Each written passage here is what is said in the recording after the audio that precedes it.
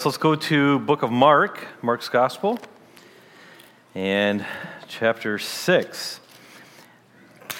If you're using one of the Bibles provided for you there in the seats, it is page 841.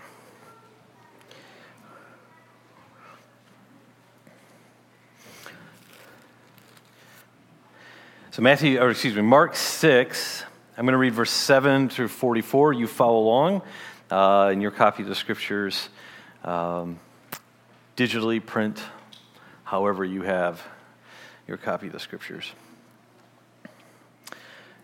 Verse 7 says this, "And he, Jesus, called the 12 and began to send them out two by two and gave them authority over the unclean spirits. He charged them to take nothing for their journey except a staff, no bread, no bag, no money in their belts, but to wear sandals and not put on two tunics. And he said to them, whenever you enter a house, stay there until you depart from there. And if any place will not receive you, and they will not listen to you, when you leave, shake off the dust that is on your feet as a testimony against them." So they went out and proclaimed that people should repent. And they cast out many demons and anointed with oil many who were sick, and healed them. King Herod heard of it, for Jesus' name had become known.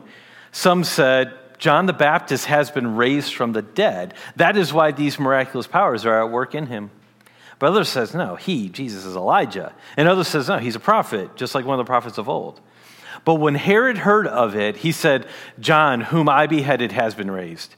For it was Herod who had sent and seized John and bound him in prison for the sake of Herodias, his brother Philip's wife, because he married her. For John had been saying to Herod, "It's not lawful for you to have your brother's wife." And Herodias had a grudge against him and wanted to put him to death. But she could not. For Herod feared John, knowing that he was a righteous and holy man, and he kept him safe. When he heard him, he was greatly perplexed, and yet he heard him gladly. But an opportunity came when Herod, on his birthday, gave a banquet for his nobles and military commanders and the leading men of Galilee. For when Herodias' daughter came in and danced, she pleased Herod and his guest.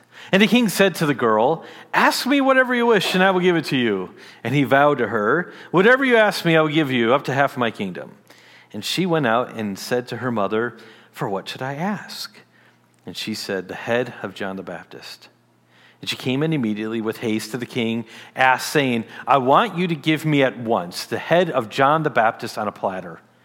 And the king was exceedingly sorry, but because of his oaths and the guest, he did not want to break his word to her. And immediately the king sent an executioner with orders to bring John's head.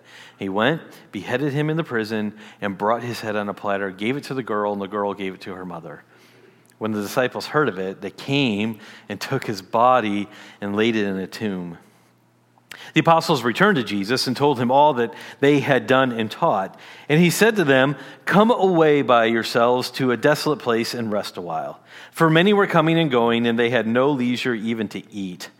And they went away in a boat to a desolate place by themselves. Now many saw them going and recognized them, and they ran there on foot from all the towns and got there ahead of them.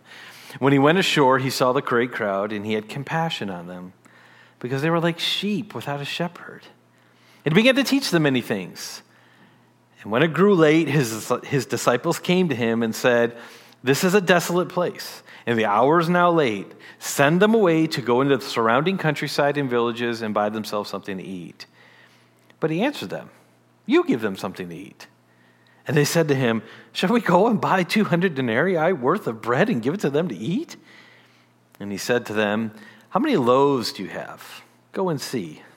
And when they went and they found out, they said, 5 and 2 fish. And he commanded them all to sit in groups on the green grass. So they sat down in groups by hundreds and fifties. And taking the 5 loaves and the 2 fish, he looked up to heaven and said a blessing and broke the loaves and gave them to his disciples to set before the people. And he divided the 2 fish among them all. And they all ate and were satisfied.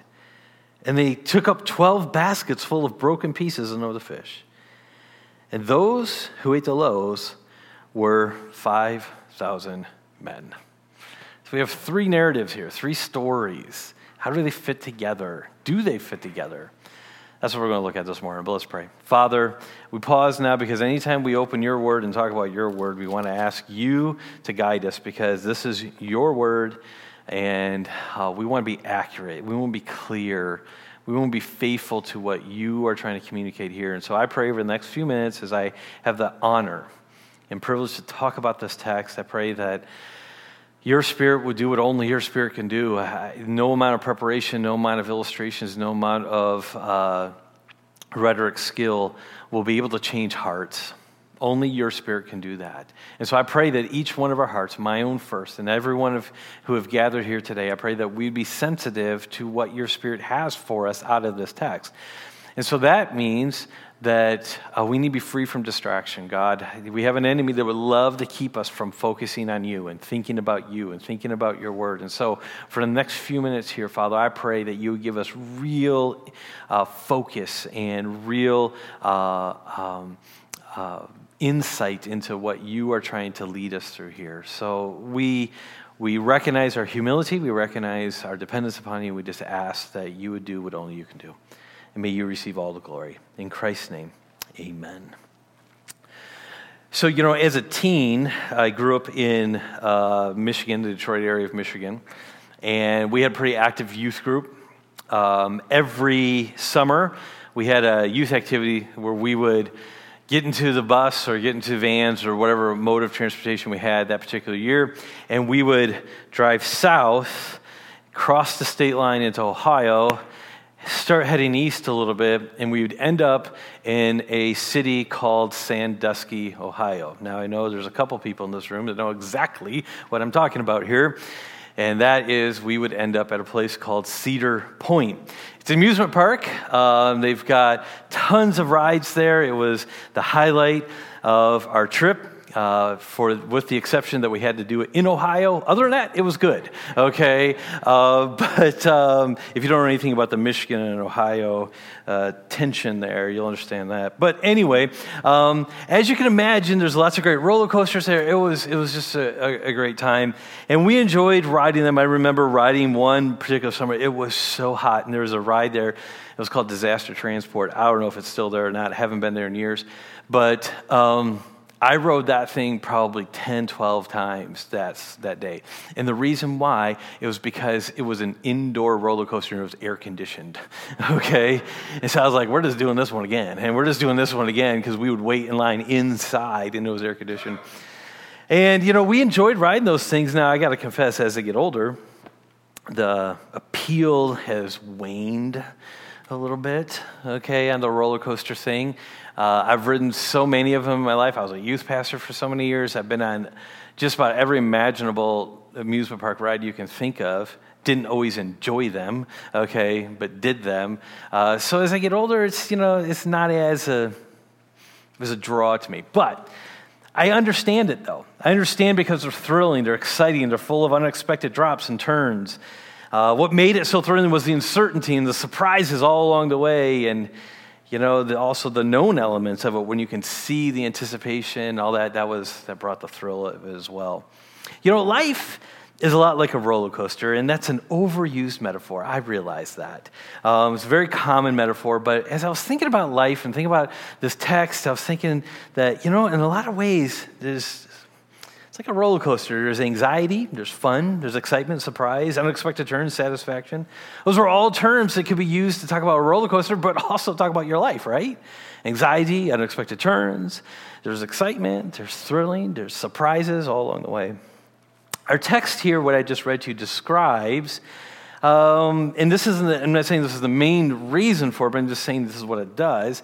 It describes kind of the life of what these first disciples were like. And a disciple means a learner or follower. If you didn't know, that's what the word means. And so as we're reading these three snapshots, we have Jesus sending out people. We have it seems like an odd insertion by Mark to throw in this account of Herod, then jumps right back to these apostles, these disciples that were sent out, they did come back, and then that leads into the feeding of the 5,000. So we have like these three things here, three narratives, and I think that's going to help us as we look at that and compare it to life, okay? So that's kind of the goal today, to kind of look at these three things and see how can that help us out as we live our lives. And so here's a sentence for you today that if you kind of park on this, you're going to kind of hopefully get something to think about throughout the week. Here's the sentence.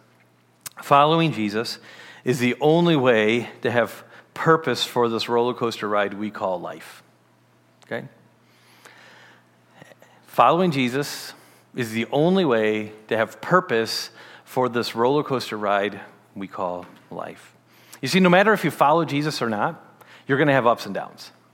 No matter if you follow Jesus or not, you're going to have times of disappointment. There's going to be times of uncertainty. There's going to be scary times. There's going to be times of anxiety. Everybody has that, whether you acknowledge Jesus or not.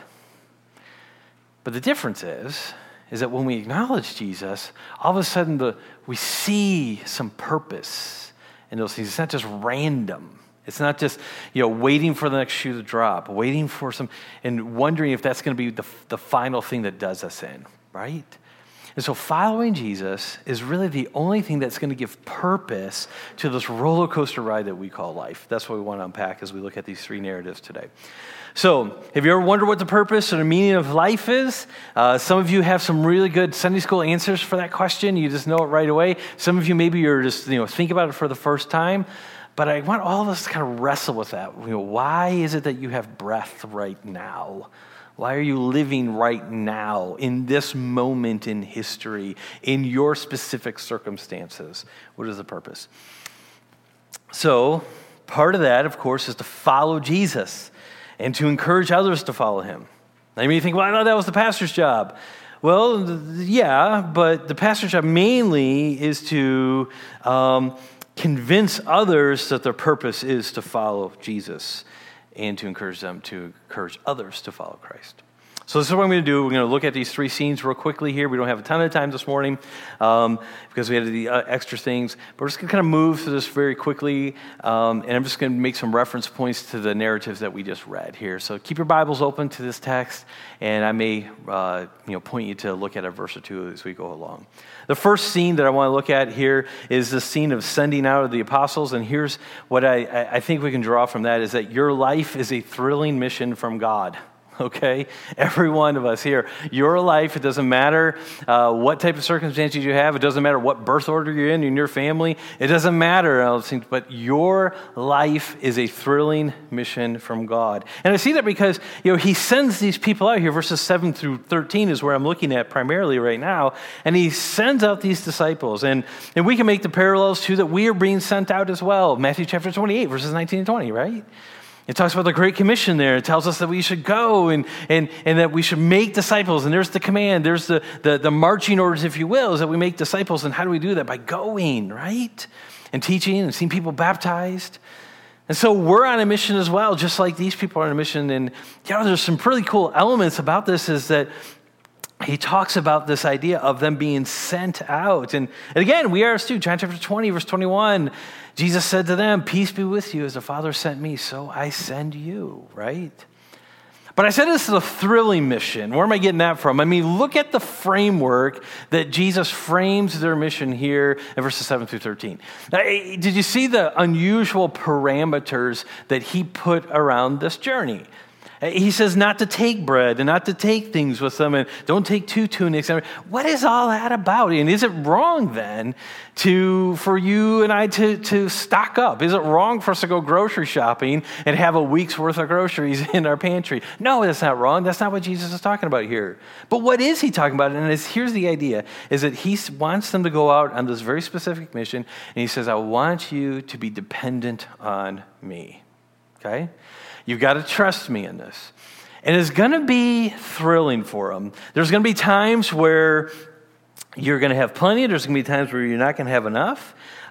Don't go having this stockpile of things. I often when I'm working on a project at home, and this is how my wife and I are different here, is I throw something on the TV, and just so I can kind of listen to it as I'm working. So last night I was working on a project, sitting on the couch, had my laptop open, threw on old episode of Monk. Remember that show? Monk? Okay, well, Tammy likes it. That's good. All right. Okay, so Monk, right? It's a good show, right? And so they go on this trip to Mexico, and he has 18 bags with him, right? And he has 18 bags, and the reason why he takes so many bags is because he has to bring all of his own bottled water, all of his own food, everything like this, and it's all in Ziploc bags and, Tupperware. If you don't know the premise of the show, look it up. Anyway, so we have this idea of him bringing everything with him. That's a complete contrast to what Jesus is saying here, right? He's saying, don't just go. And what is he saying? He's like, depend on the hospitality of people I'm going to put in your way. And so this idea of, okay, we're going to go and we're going to trust you and trust that you provide. And he says, basically you got to take what I give you. Wherever I send you, to whatever house that you enter into, take what they offer to you there. He says, did you notice when it says in verse 11, and if any place, I'm sorry, at the end of verse 10, where he says, whenever you enter a house, stay there until you depart from there. Now, what did he mean by that? Well, here's what he meant by that, is when they would get into an accommodation, they'd go into a city and they'd find someone that's willing to show them hospitality. And they say, great, thank you. And they sit down, they get settled. And then if someone else comes by and says, hey, look, I've got a much more comfortable house that you can stay in. I've got a much better situation. We've got a pool, okay? All right? And so you're welcome to stay here. Jesus is saying here in verse 10, he's saying, don't say to the other, hey, I got plans changed. I'm going to hang over there. Take what you get. Don't be always looking for the upgrade, is what Jesus is saying. And so, this idea of depending upon God as we go along this mission, it's a thrilling mission. It's a mission that has to include the message of repentance. Verse 12, they proclaimed that people should repent. So if you and I are on this mission to tell people about Jesus and encourage people to follow Jesus, that has to include the message, has to include repentance. We have to tell people that their sin is a problem, and we do this lovingly, of course. Okay, I did it at this Lord's Supper today. I said, we all have a problem. We all have sin. It causes separation. I didn't say that with an angry spirit or with a mean spirit or a holier than thou attitude, but it's still true. We all have a sin problem, and we need to ask God to forgive us of that. That's the idea of repentance here. So whatever mission you're on for Christ, which really is the basic, every one of us has basically the same mission here, to tell people about Jesus and encourage people to follow him. It has to include this idea of you got to do something about your sin. And here's the point. You can't do anything about your sin. You need Jesus to take care of it. So it has to include repentance. And then there's this idea there's going to be mixed results on this. There's going to be some people that they cast out many demons, anointing people with oil and the sick and healing. And I think that was really specific to this particular mission in this first century here. But we still had success, if you will. But we also had the warning when Jesus says, and if they aren't going to listen to you, just shake the dust off and move on. And so this thrilling mission that you and I are on, called life, has this idea of there's going to be mixed results, and it's going to be uncertain at times. We're not going to know if we have enough. We're not going to know, and there's going to be times of plenty. And it's thrilling because we're following Christ. That's what Jesus is sending them out. There's a company that lives on mission, and, it's kind of, this company has, Christian comedians love to make fun of this company because they talk about it as like a Christian company, everything. And I'm talking about the restaurant Chick-fil-A. And, they got good chicken sandwiches, good marketing campaign.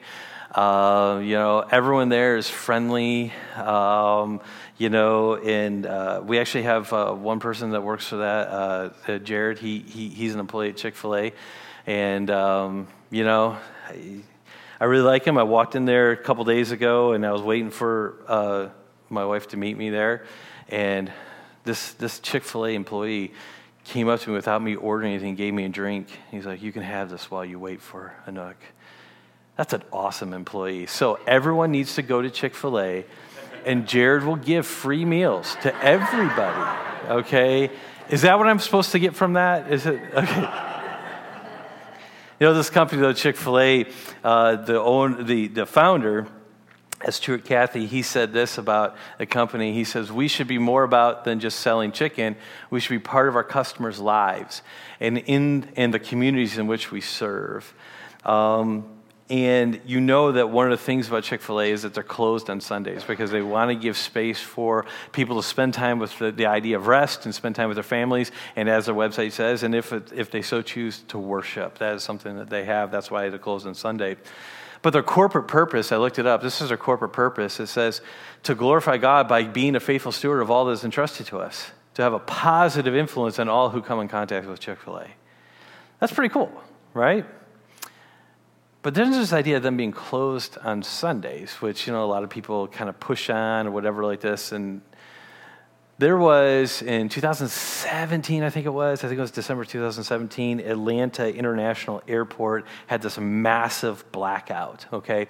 And so hundreds of flights were canceled. People were stranded, and while the government was trying to figure out what to do with all these people and everything like this, they did tweet out this message here. The city of Atlanta has mobilized the Georgia International Convention Center and will provide shuttle service for anyone who needs a place to stay for the night. Chick-fil-A will provide food for passengers. Okay? So Chick-fil-A stepped up and said, we're going to take care of all the food on this. Here's the thing. On December 17th, 2017, that was a Sunday. And so they opened their doors and they said, this is about being on mission here. Now, again, it's one of those situations where they have a policy that they're going to be closed on Sunday because they want to have rest and and that was really good, and that's good. But they didn't allow that to keep them from seeing a huge need that needed to be met, and they were going to meet that need. They were living out their mission, which was to glorify God.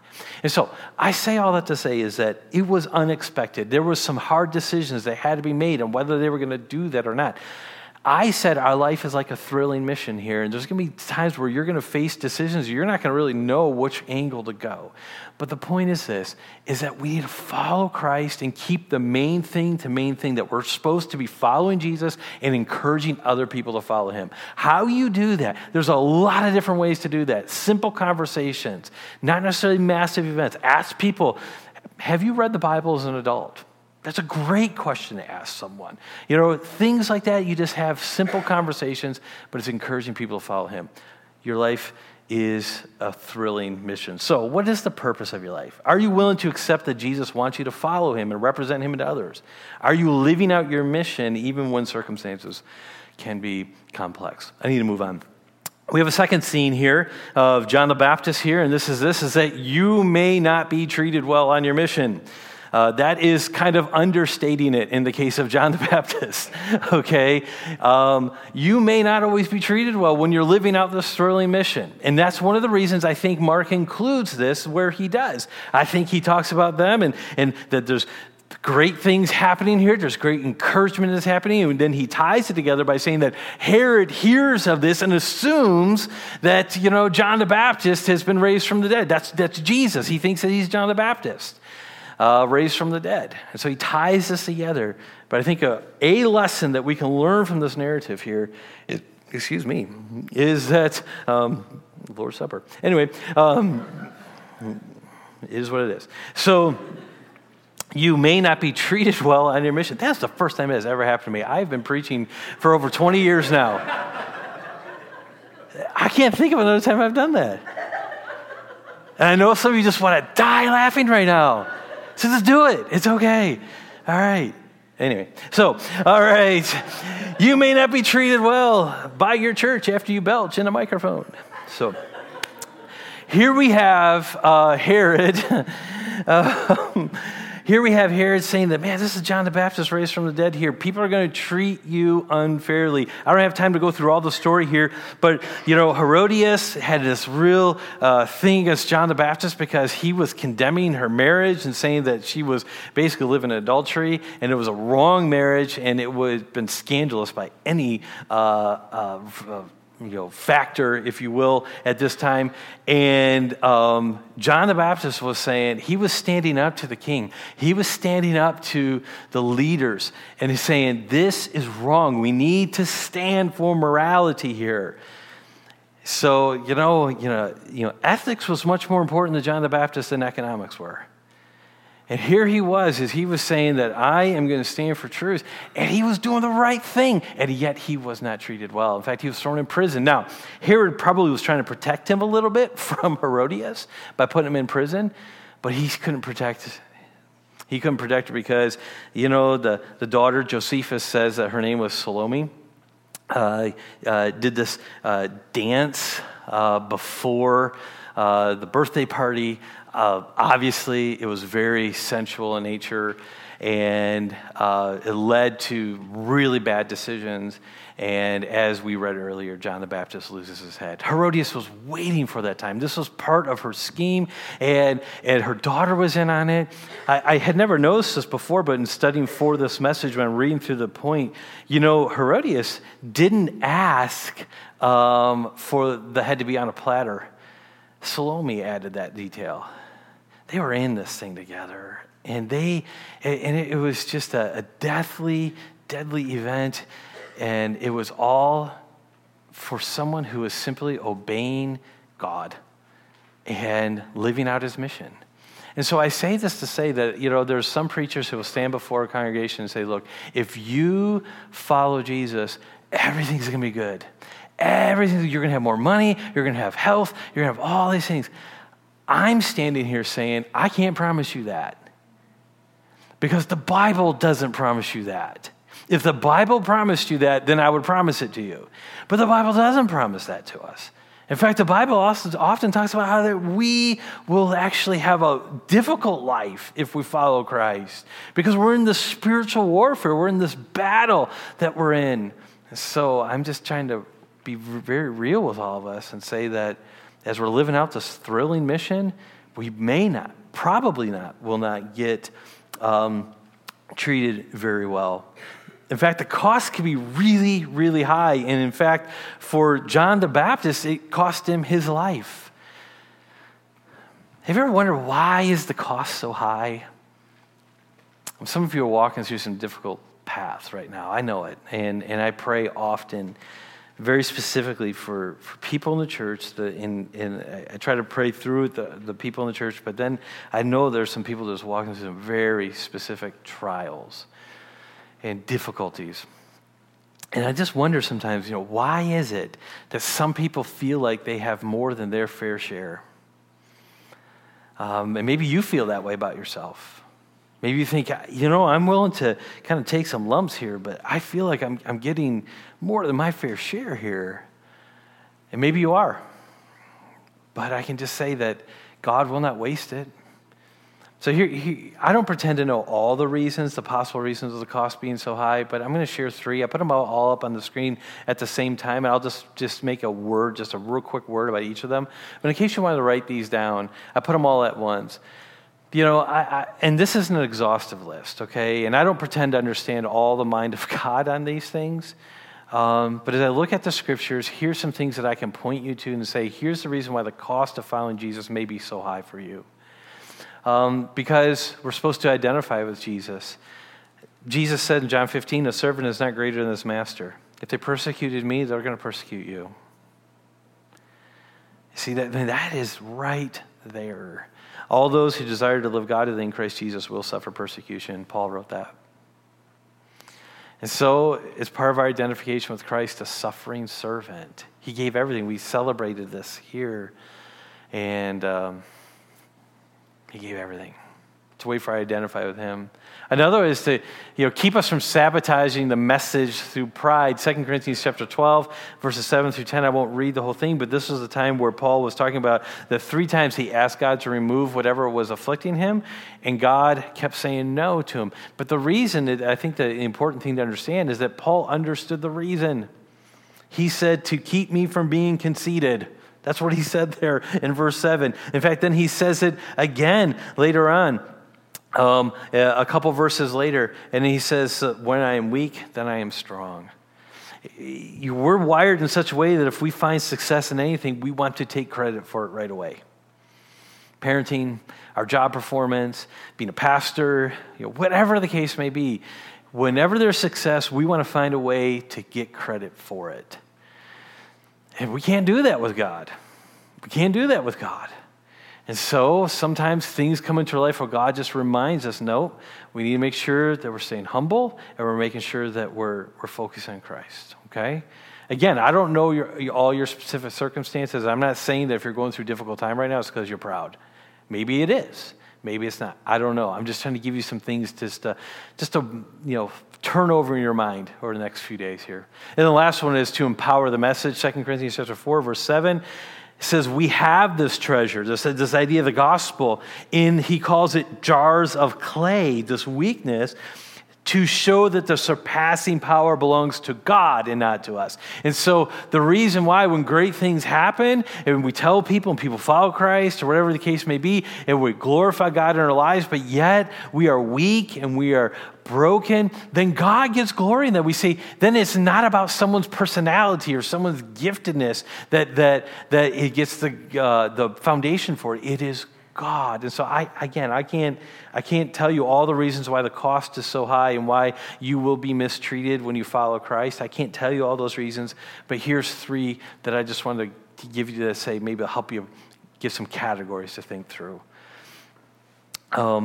So I can't tell you, I can't promise that your life is going to be easy, but what I can promise you and tell you with certainty is that God will not waste your trial. If it's not in this life, it's in the next life to come, that you will understand the wisdom of God and that I will understand the wisdom of God. And I give that to you just because it's the only truth the scriptures give us. We don't understand how God uses the bad things that happen to us, and we may never understand them. John the Baptist didn't understand when he was sitting in prison why these things were happening to him. But God was using it, and he used it.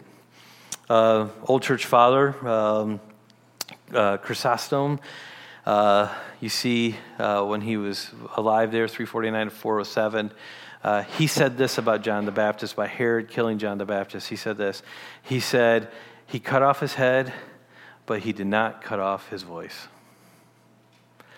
And I can't tell you all the reasons why life is difficult for you, but I can tell you this, that God is not going to waste it, okay? God did not waste what happened with John the Baptist. To this day, we're still learning from John the Baptist and still benefiting from his ministry and his following Jesus Christ. So, are you willing to be mistreated in order to fulfill your mission? Are you willing to be misunderstood? Are you willing to be called a bigot, hater, narrow-minded? Throughout the ages, God's people have been called to serve in hostile situations. Jesus said he was sending out lambs among wolves. So I can't promise you it's going to be easy. I just wanted to know, are you willing to be ridiculed for Christ? Are you willing to have an uncomfortable life for Christ? So I think that's kind of what we can learn from the narrative of John the Baptist. Then in the last couple minutes we have together this morning, I just want to talk briefly about the feeding the 5,000 there, and this is the last scene, is that here's the good news: you will be cared for while on mission. Okay? So your life is a thrilling mission.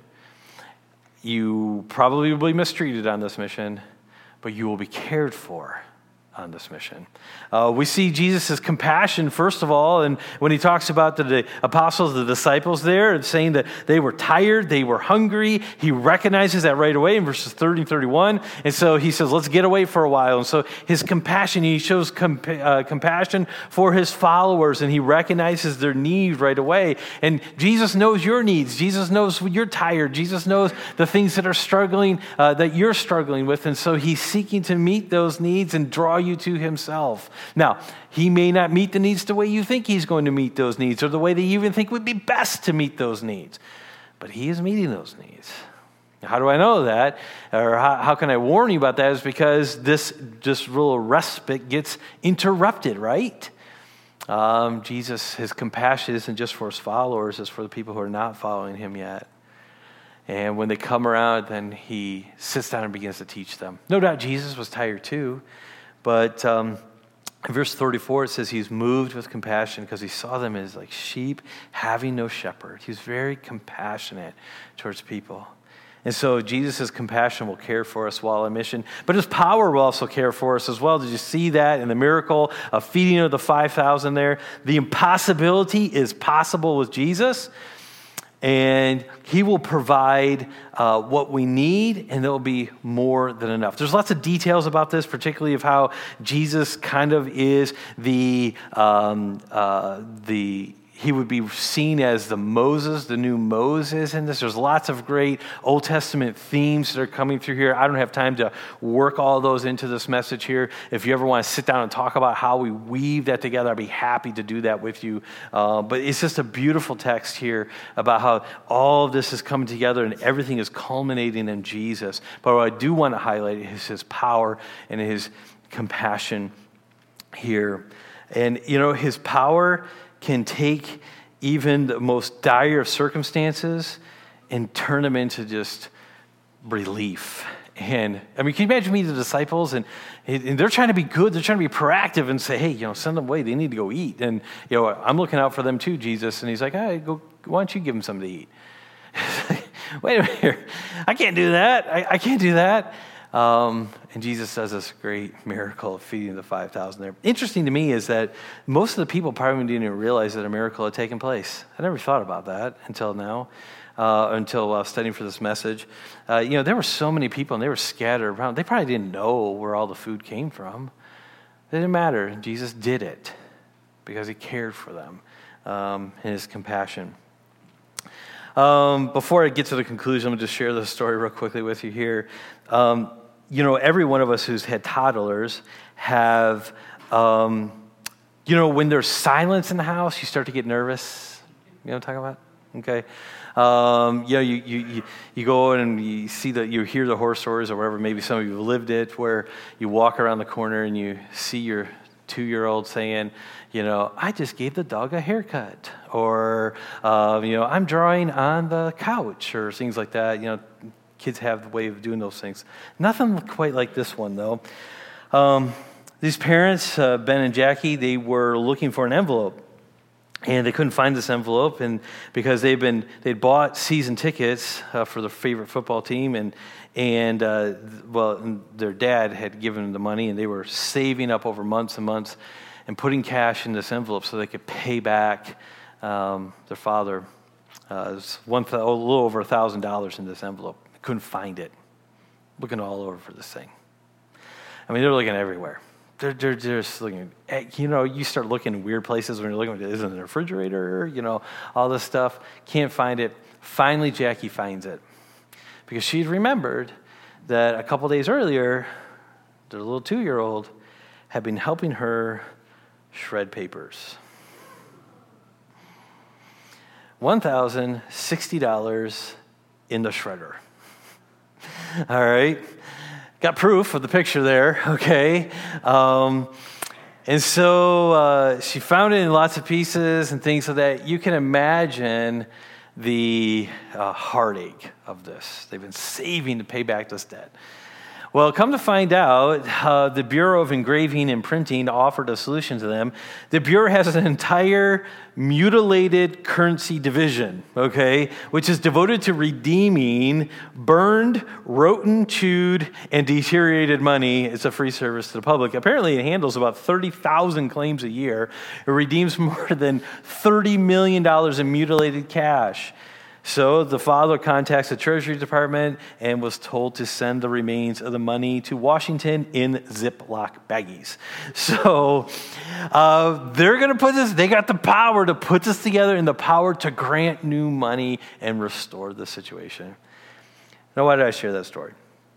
No matter how shredded your life may seem, Jesus' care through his compassion and power can put it all back together and make things new. So I can't promise you won't be tired.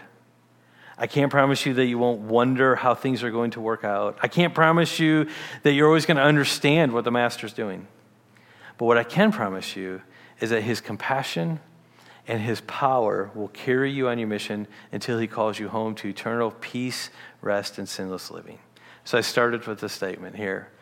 Following Jesus is the only way to have purpose for this roller coaster ride we call life. You're going to have ups and downs, with or without Jesus. With Jesus, you have purpose. Sure, you can expect difficulty, but you can also expect Jesus' care and power. Without Jesus, does your life really have meaning? How can you piece all of the circumstances together without him? So are you living on your mission? Are you living out your mission? Are you willing to lose everything for the mission? Are you willing to trust in Jesus' compassion and power and make your mission in life a success? And are you willing to accept Jesus' definition of success more than yours? So let me give you some homework and then we'll be done. Here's what, give you some things to think about throughout the week. Contemplate what you are willing to give up as you follow Christ. Okay? If you want to follow Christ, contemplate what you're willing to give up. And by inference, what you're not willing to give up. Okay? Evaluate what is most precious to you in your life. So contemplate, evaluate. Since part of the mission is to encourage others to follow Christ, could you hand out 2 invite cards this week? We have invite cards on the welcome table. If that is our purpose and we're supposed to live out our mission, could you hand out 2 cards this week or have conversations with people? So there's some homework for things for us to apply this message, and I pray that God uses this to draw us closer to him and fulfill our mission. Father, thank you that we could spend the last 40 minutes looking at this text and these different narratives. And Father, I pray that we would live out our mission. And it's a thrilling mission that you've given to us. We don't always understand it, but we know that you care. And we know that we're not always going to be treated well.